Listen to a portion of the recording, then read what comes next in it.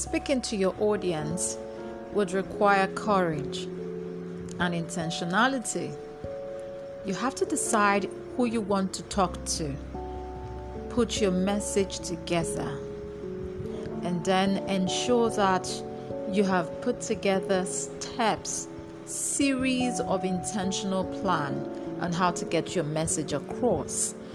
For your message to be clear, you will have to include variety of voice, and what I mean is variation of voice.